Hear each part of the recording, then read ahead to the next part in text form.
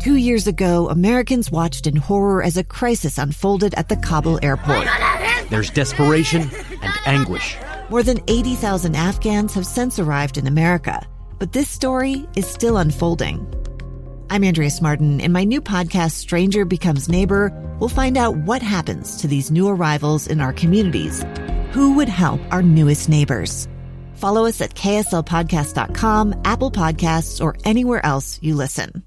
Today on First Lady and Friends, we had a great conversation with Neil Abercrombie. He is the Senior Advisor for Legislative Affairs and Policy for the administration, the Cox administration, formerly of Utah State. And we talked a lot about his time at Utah State and the things he's working on now. Can't wait for you to take a listen. Let's get proximate.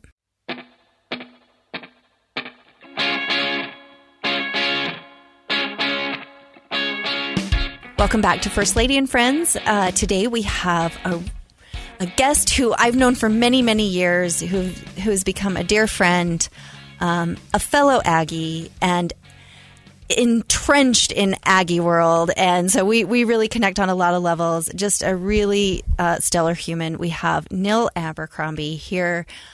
He is now not with Utah State anymore, but welcome to the show, Neil. Yeah, thank you, Abby. We could spend the entire time just talking about Utah State University if you want. Yes, go Aggies. Yeah, absolutely.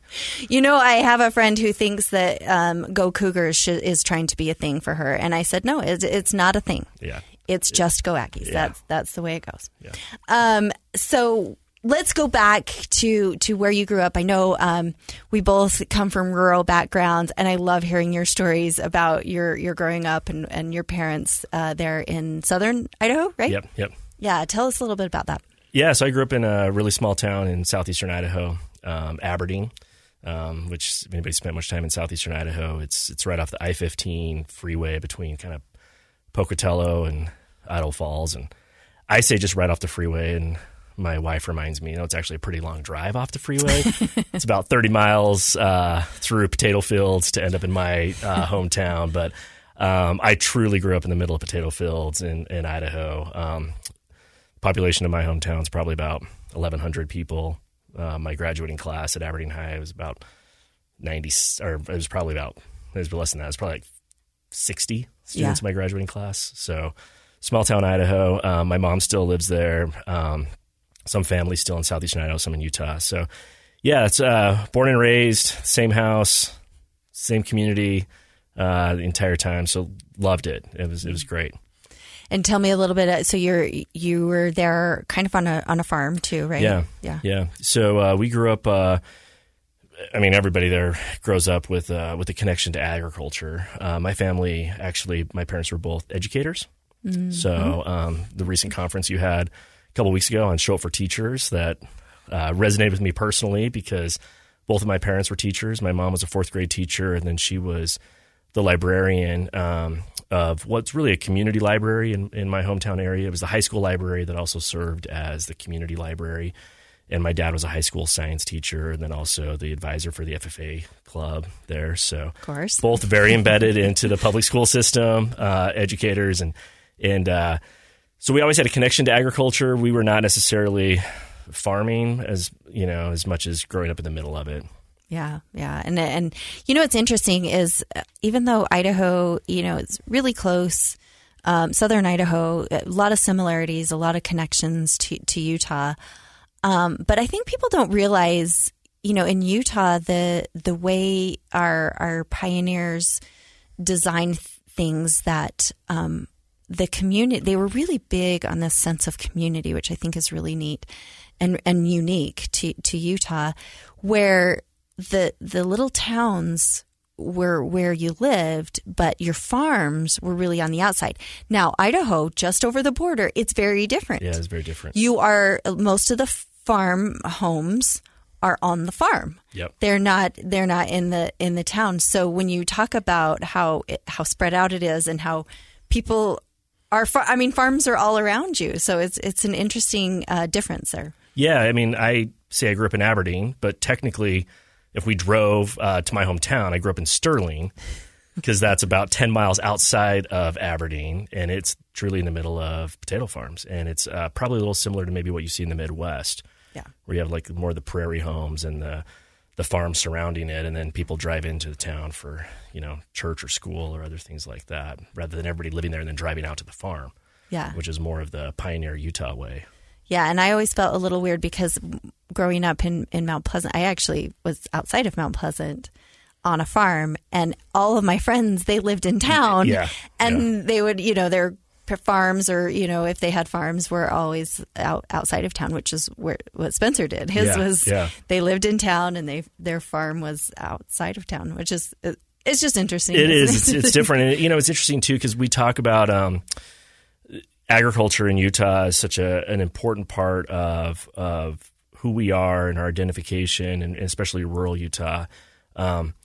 Idaho, it is that times 10, because the commodities there's so much more quantity of production that's happening, whether it's, sugar beets or onions or potatoes, of course. And the scale is much, much more significant, even just a couple hours north of the border. Yeah, it's really an interesting situation that we have here. Yeah, truly. And Utah always considers itself very agricultural. I think most of us sort of have some tie, grandparents, great-grandparents that had, ties to agriculture, but we really are quite an urban state. People don't realize that, which is it's interesting. So talk a little bit more about your family. So you had your parents, and you had how many siblings, and you all grew up there? And So my parents actually lived in California for a few years after they got married. Shortly after they got married, my dad got his master's degree at Oregon State University, and then he ended up doing some research in California at UC Berkeley, animal science research, and so had a couple of my older siblings that were born in California, and then they decided they really wanted to raise their family in Idaho. My mom's parents were from Aberdeen, Idaho. My dad's parents were from Aberdeen, Idaho, so they were already second generation, so they were going home, and they decided they wanted to raise their family back on the farm. So myself and then my older sister closest to me, we were born in Idaho. My older siblings were born outside of the state. So I'm the youngest of 6. Mm-hmm. And it's really, really great opportunity for them to come home. They were close to both sets of grandparents for me. My grandfather on my mom's side was a cattle rancher and had a cattle ranch also in southeastern Idaho. And then my grandfather on my dad's side, paternal side, he worked for USDA and did crop inspections, both with potatoes and sugar beets, and then would go to California during the summer months and spring and do inspections of the fruit harvest in California. So both sides of my family were pretty embedded into the agricultural community, just from different angles. Yeah, that's incredible, and such great lessons. I'm sure you learned. What do you think was the biggest takeaway from growing up in that environment? Yeah, it's interesting because if someone who knew me really well then, or even some of my older siblings, if they heard you ask me that question, they would probably be rolling their eyes a little bit at my answer. Because as the youngest, and you probably have some people they would be like, oh, you never really worked on the farm. Like, what lessons did you learn growing up on the farm of like industrious approach to kind of an agrarian kind of approach to life? I admit I was not the farm kid as much as maybe my older siblings were, in part just because things change over time, and you've seen this. My grandfather sold the cattle ranch when I was pretty young and retired, and things start to change. I would say a couple of things that I loved growing up where I grew up, and they're still part of maybe my ethos now, is truly a sense of community, maybe even more than what specific industry anybody was involved in, and a sense of kind of an egalitarian sense of that community. Like, there wasn't a stratification in my hometown of the lawyer's kids and the kids of the CEO or the doctor. It was just, you all worked related to the farm in some capacity. And there wasn't kind of an equal setting that happened, that I felt.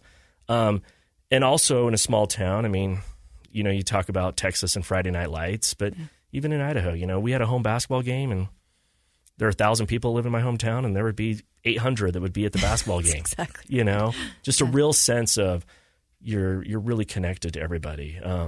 There's a part where it's nice to get out of that and have a little anonymity maybe somewhere else. But my dad especially, and I think I've adopted it, loved going to the post office and knowing everybody there, and going to the grocery store and knowing everybody there, and just this deep connection to everybody you interacted with on a daily basis. Yeah. Yeah.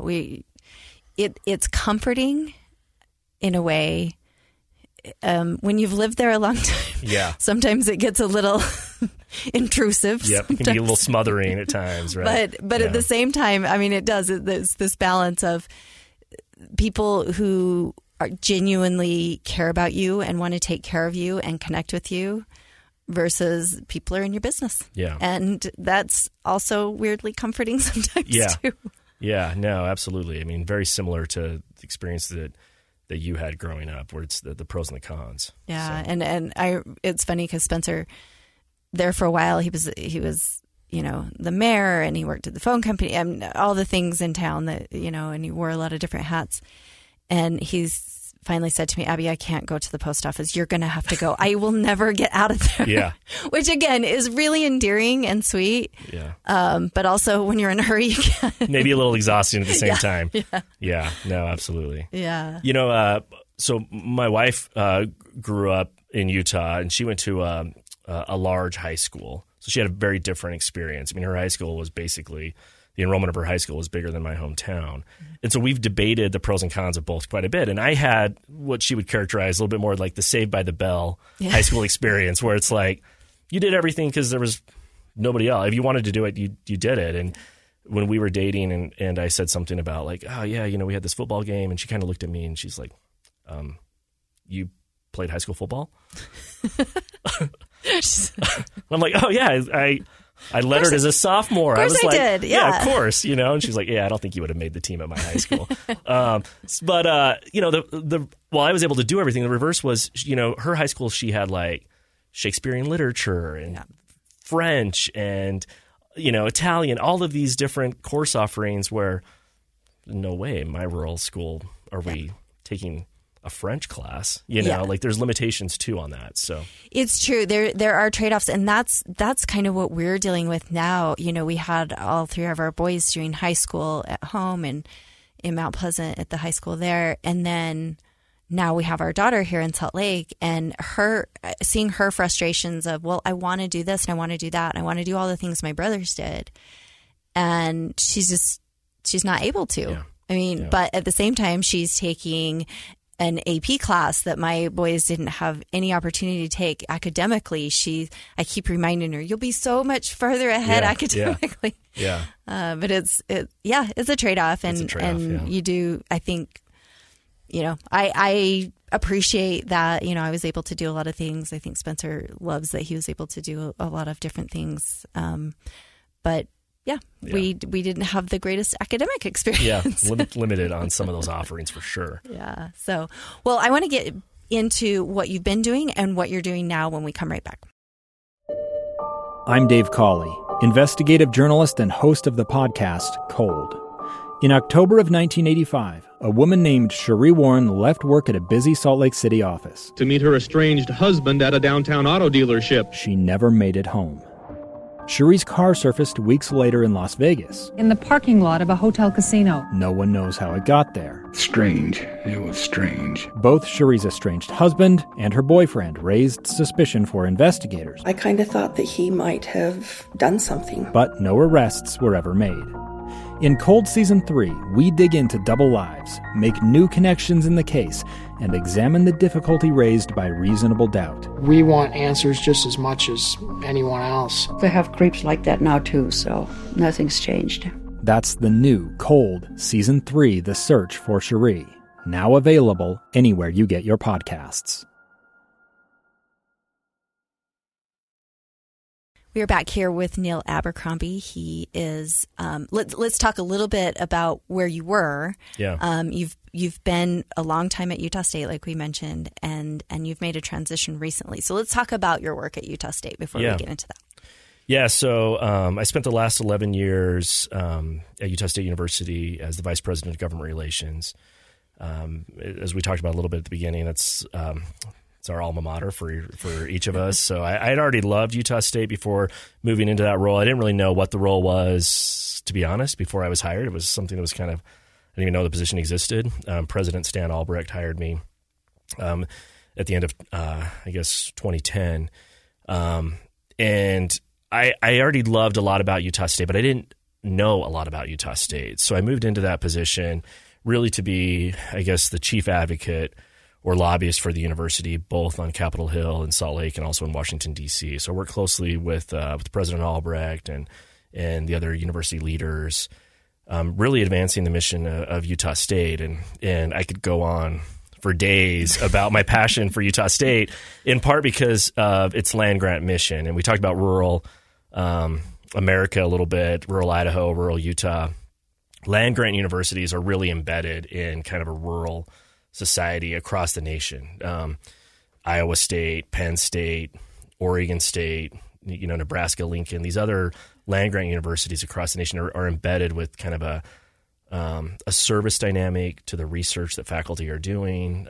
There's faculty for Utah State University all around the state of Utah, mostly in rural communities. So I really love that opportunity, getting to know, the students, the faculty, the research areas, and trying to advance that mission on Capitol Hill. Yeah, and it's you did a phenomenal job, and people knew you all over for really highlighting Utah State and just showing off how awesome they are, because they are. So it's got to be an easy job. Yeah, right? I know. Ish. Yeah, totally. I mean, my job was so much easier than a lot of other folks on Capitol Hill because there was this natural credibility that came with Utah State University as a partner in delivering solutions in communities. You go out to Vernal, and chances are someone knows a faculty member that's there that's working on an interesting issue around ozone and clean air or something like that. Like there was, you're right. There was a degree of credibility that made my job so much easier just based on the institution and who I was representing. Yeah. And there's some really incredible things happening at Utah State right now. I mean, talk a little bit about the grants that we've $1 billion. Yeah. So Utah State, they received $1 billion project for the next 10 years just at the Space Dynamics Lab alone last year. And one of the things that's, not to go too far in the weeds on this, but one thing that was really unique with Utah State University is there's a lot of research that's happening on kind of the main campus, the academic side. The Space Dynamics Lab, which a lot of people don't necessarily know about, but if you live in Cache Valley, you absolutely know about it. It's what's called a university-affiliated research center, which about 50 years ago, the federal government and the Department of Defense selected about 10 universities across the nation to be essentially sole source research universities. So Johns Hopkins, Georgia Tech, MIT, Nebraska, Lincoln, a few schools like that. And they chose Utah State to be their partner with Missile Defense Authority. So there is this, when I talk about kind of the partnerships with the government, Department of Defense can turn over a research project to Utah State University's Space Dynamics Lab, have them work on it. There's also really cool NASA projects, the James Webb Telescope that we're all talking about the images of, Utah State University, because of SDL, had a part in some of the instruments with that telescope. So that was not only always exciting for me to go, but it was really fun to see the students engaged in those projects and the faculty and the different, leaders that were working on those grants and contracts. Yeah. So we're really proud of our Aggies. We're really proud of, if you didn't notice, but we think they're doing great things.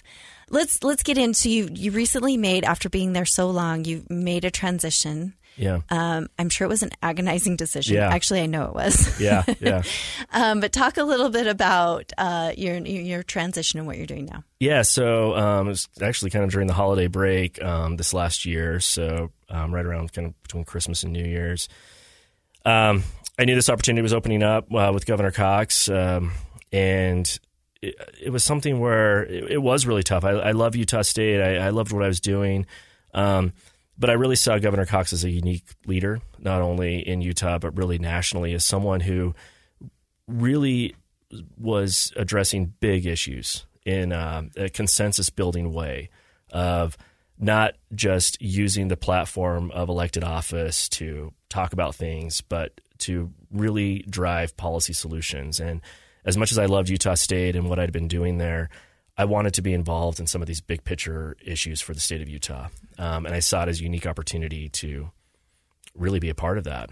So in January, I transitioned from Utah State to this role, so Senior Advisor for Legislative Affairs and Policy. Work closely with the governor, lieutenant governor, the cabinet, senior staff on really trying to advance the governor's priorities and vision on this. And I love it.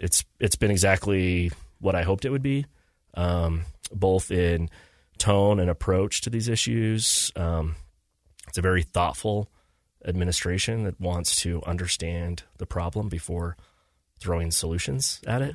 And to me, having spent the last 10 or 11 years at Utah State University, a lot of the issues that I was really passionate about are still issues that the Cox administration is passionate about. Rural Utah, our natural resources, education. These were things that, of course, I was already advocating for, and now I can see them from a little different vantage point and continue to work on them. Yeah. It's been fun to have you. You're just such a great part of the team, and we're working on big things. Yeah. One of those big things is higher education, and just talk maybe a little bit. You've been in higher education for so many years.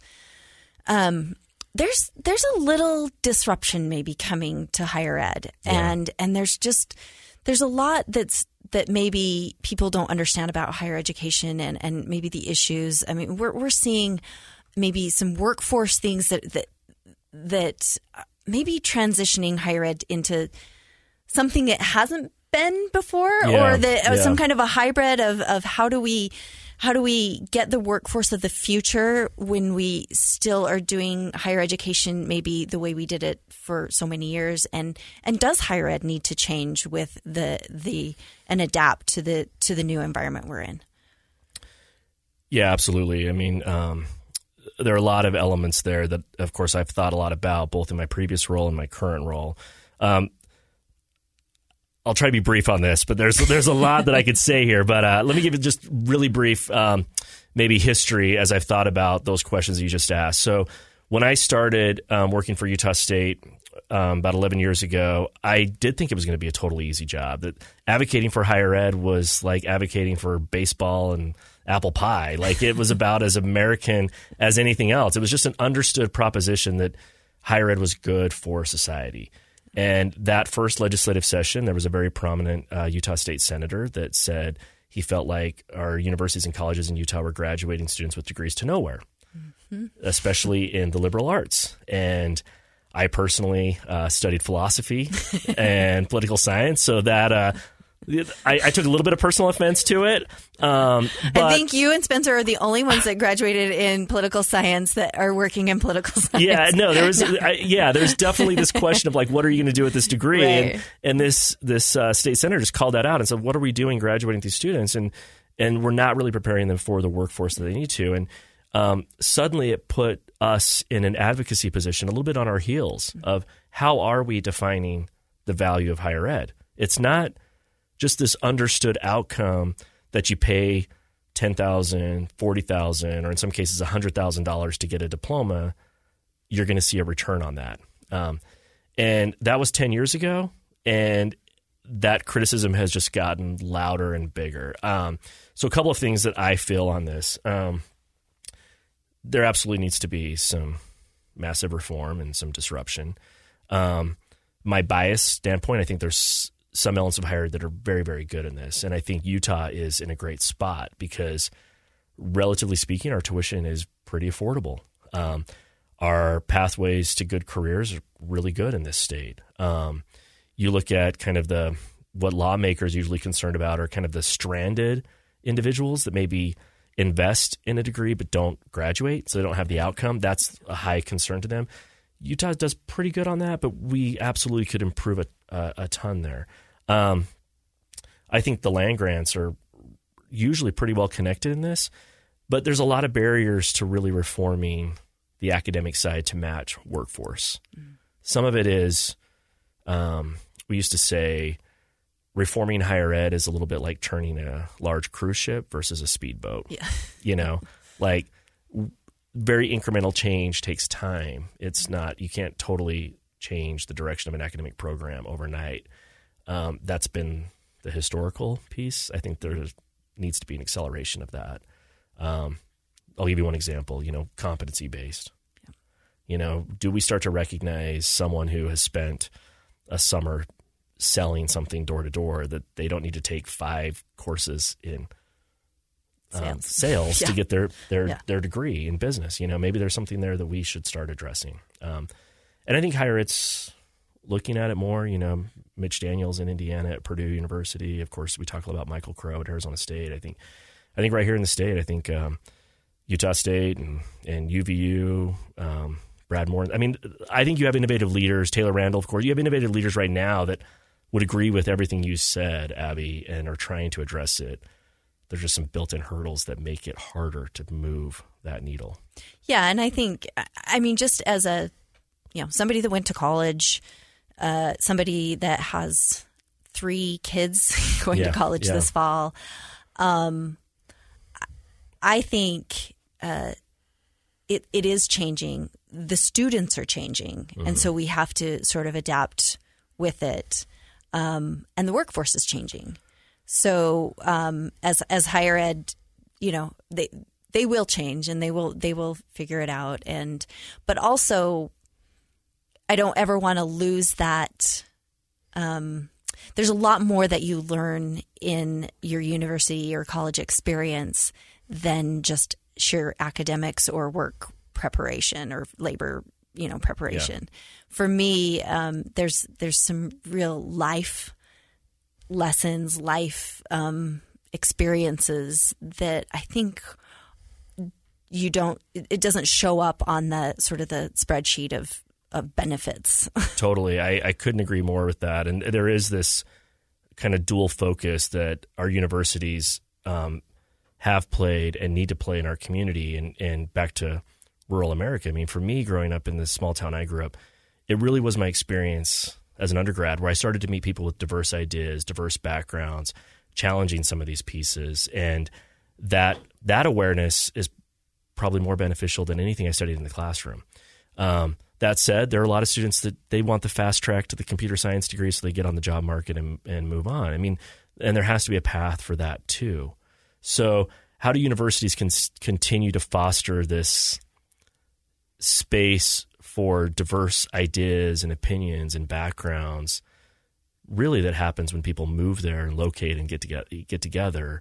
I know you talk about being proximate and the proximity of, I think that's so essential to what a university is.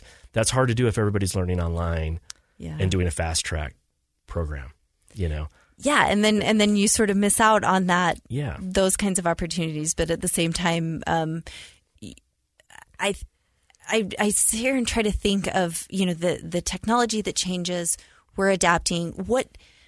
Did we see a big shift during the pandemic of people saying, "I don't want to come be on campus. I would rather be elsewhere"? Also, did we see a real change in how these 18, 19-year-olds are coming to us as freshmen, just emotionally, maybe not as mature as they've been in the past because of the lack of connection these last couple of years? Yeah, I think it's a little bit both. I think we see the freshman class of the last year or two really craving the social interaction because they missed out on a lot of that during their junior or senior year of high school experience.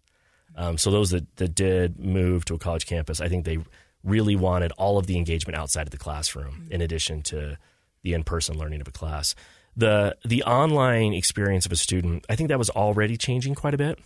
I think students were already demanding more flexibility in the courses. They wanted to take a class on the weekend or in the evening so they could work, or in Utah, many students are married or maybe they have family obligations. There's other things that they're trying to balance their course activity with. So there were already a lot of demands for that diversity. COVID just accelerated that a ton. I think now you're starting to see some surveys back that some things universities have gotten pretty good at as far as delivering online content, and I think adapting to the way different students learn that way. There's been some really good feedback. And then at the same time, there's some examples where it's not a great replacement for the in-person learning. Yeah. And I think it gets back to higher ed's never going to go back to just a real traditional in-person ivory tower perception, the way it has been. It's always going to have a dual role. Briefly, just touch on maybe I know mental health is a huge issue across the board, but we're seeing a huge demand for mental health services on our campuses, in our universities or colleges. What do you see that getting better? Do you see the universities being able to adapt to that? What are you seeing? Yeah, so this was eye-opening to me a few years ago. When I was at USU, there was a student body president and student leaders that drafted a student resolution declaring a mental health crisis on our college campus. Wow. And they came and met with me in my advocacy role and said, what do we do? We don't have enough resources. We don't have the connections. And the students drafted a statewide resolution that they took to Capitol Hill to raise awareness to this issue. The students also, student-led, implemented a student fee to go to hire more therapists for mental health. It was the students that really kind of elevated this discussion on our campus, basically saying it is reaching a crisis point. There's so many bottlenecks as far as therapy. There are a lot of great things happening with Safe UT and really providing opportunities, but a lot of those opportunities are really at acute crisis. Yeah. What we're finding is sometimes just a peer-to-peer connection. Yeah.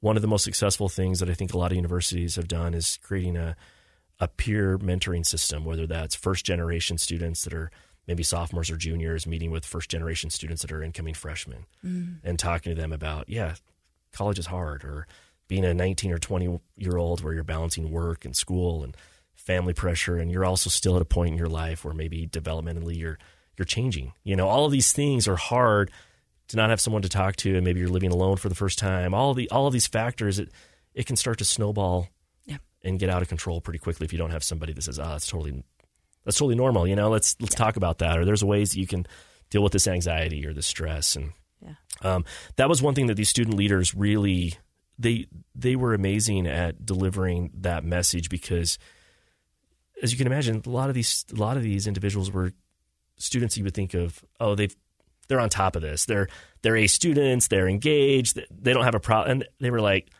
no, I'm dealing with anxiety, I'm dealing with depression, I'm dealing with avoidance. I'm dealing with all of these things. And it's not just a student in isolation. It's all of us. So that's a long-winded way of saying I think we're getting better. Yeah. We're certainly not there yet. And there are resources that are available to enrolled students that I worry that sometimes are not available to the 18 or 19-year-old that's not enrolled in a university, that's maybe not embedded in, doesn't have a peer mentor assigned to them because they're not living on a college campus. Or, there are a lot of youth out there that I worry that we still are not connecting them with the resources that we need to. Yeah, I agree. It's such a tough issue. You are also working on some really important projects with the state right now, and I want to get into those when we come right back. We're back here on First Lady and Friends with Neil Abercrombie.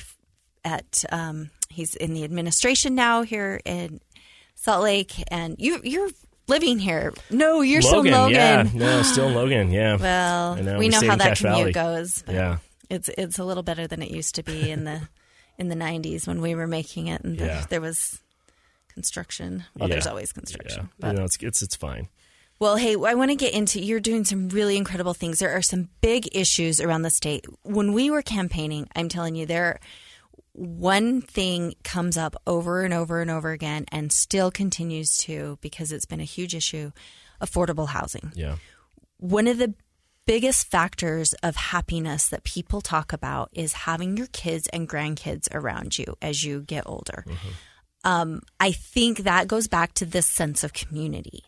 And what the fear is, and there was another statistic that I think the highest level since like 50 years or more, I think it was pre-World War II maybe it was 70. I can't remember I shouldn't be saying this when I don't understand what it is.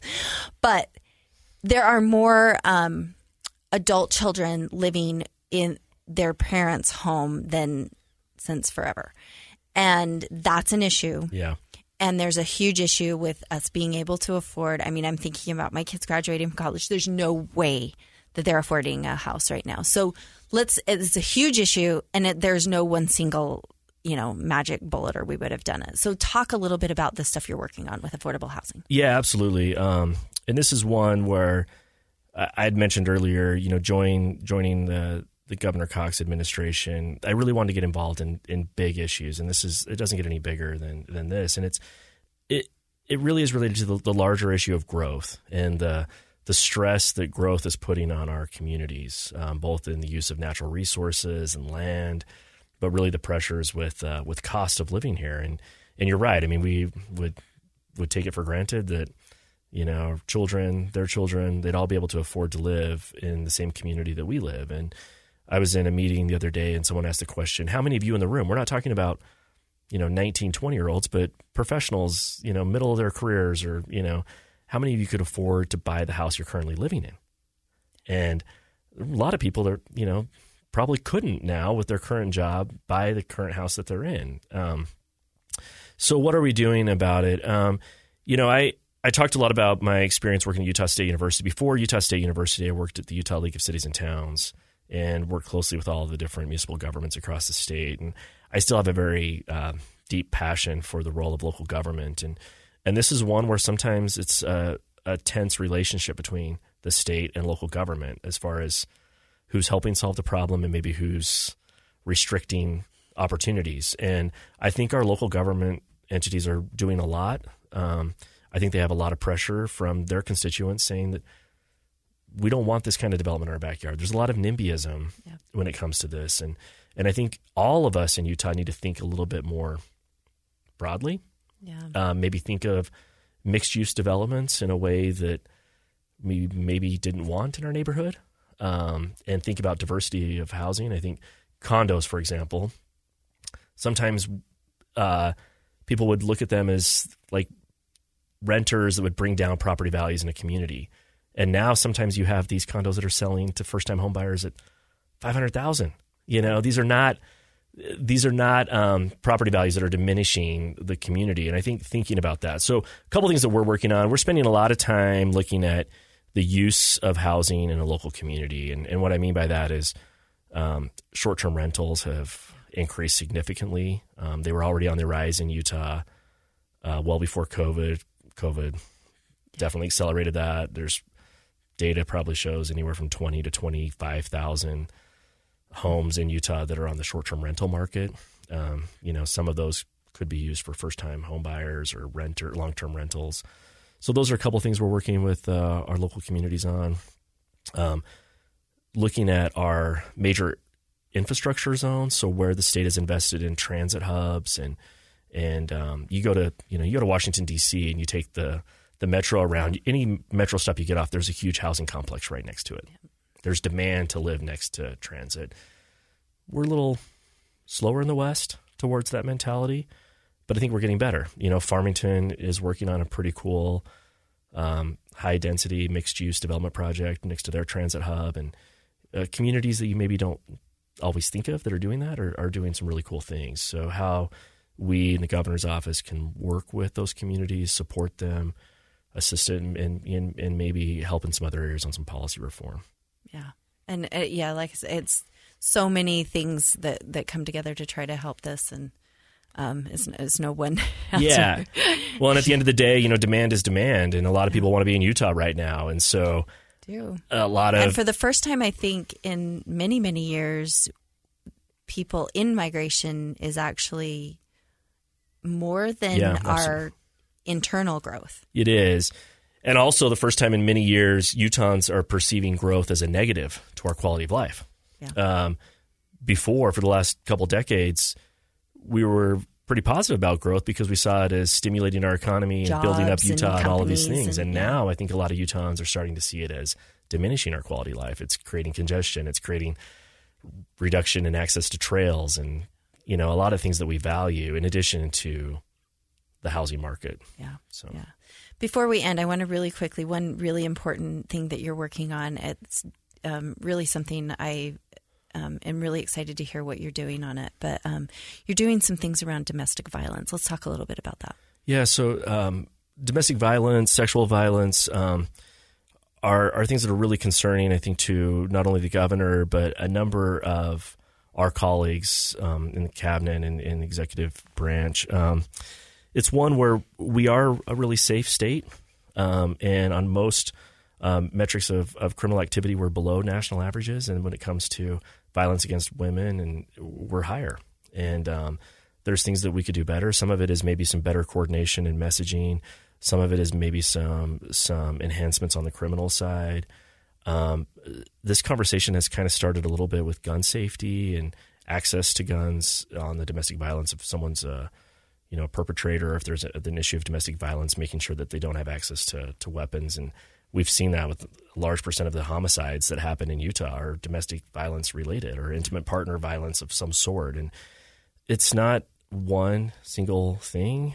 This involves multiple different entities of state government, from inclusion and equity to public safety and health and human services. And we really are trying to pull together all of those different resources and also a number of state lawmakers that are really concerned about this space too, and see if there's something that we can do more to keep our communities safe in those areas.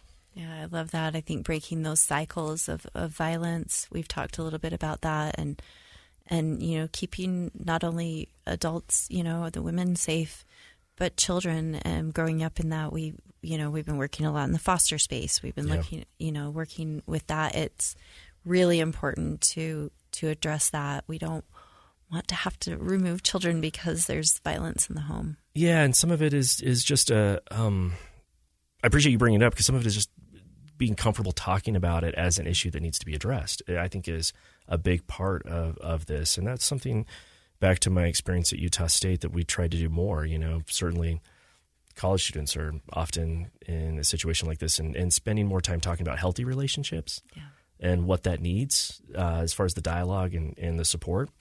So I think I'm optimistic about it. I know it's a heavy topic, but I think there's a lot the state can do to improve in that area, and we're working on it.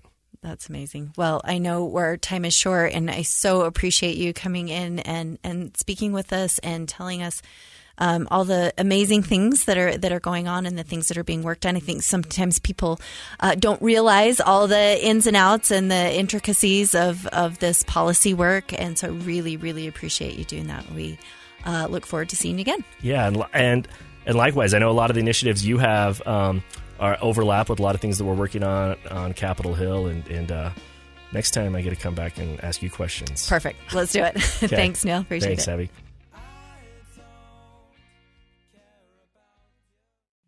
Two years ago, Americans watched in horror as a crisis unfolded at the Kabul airport.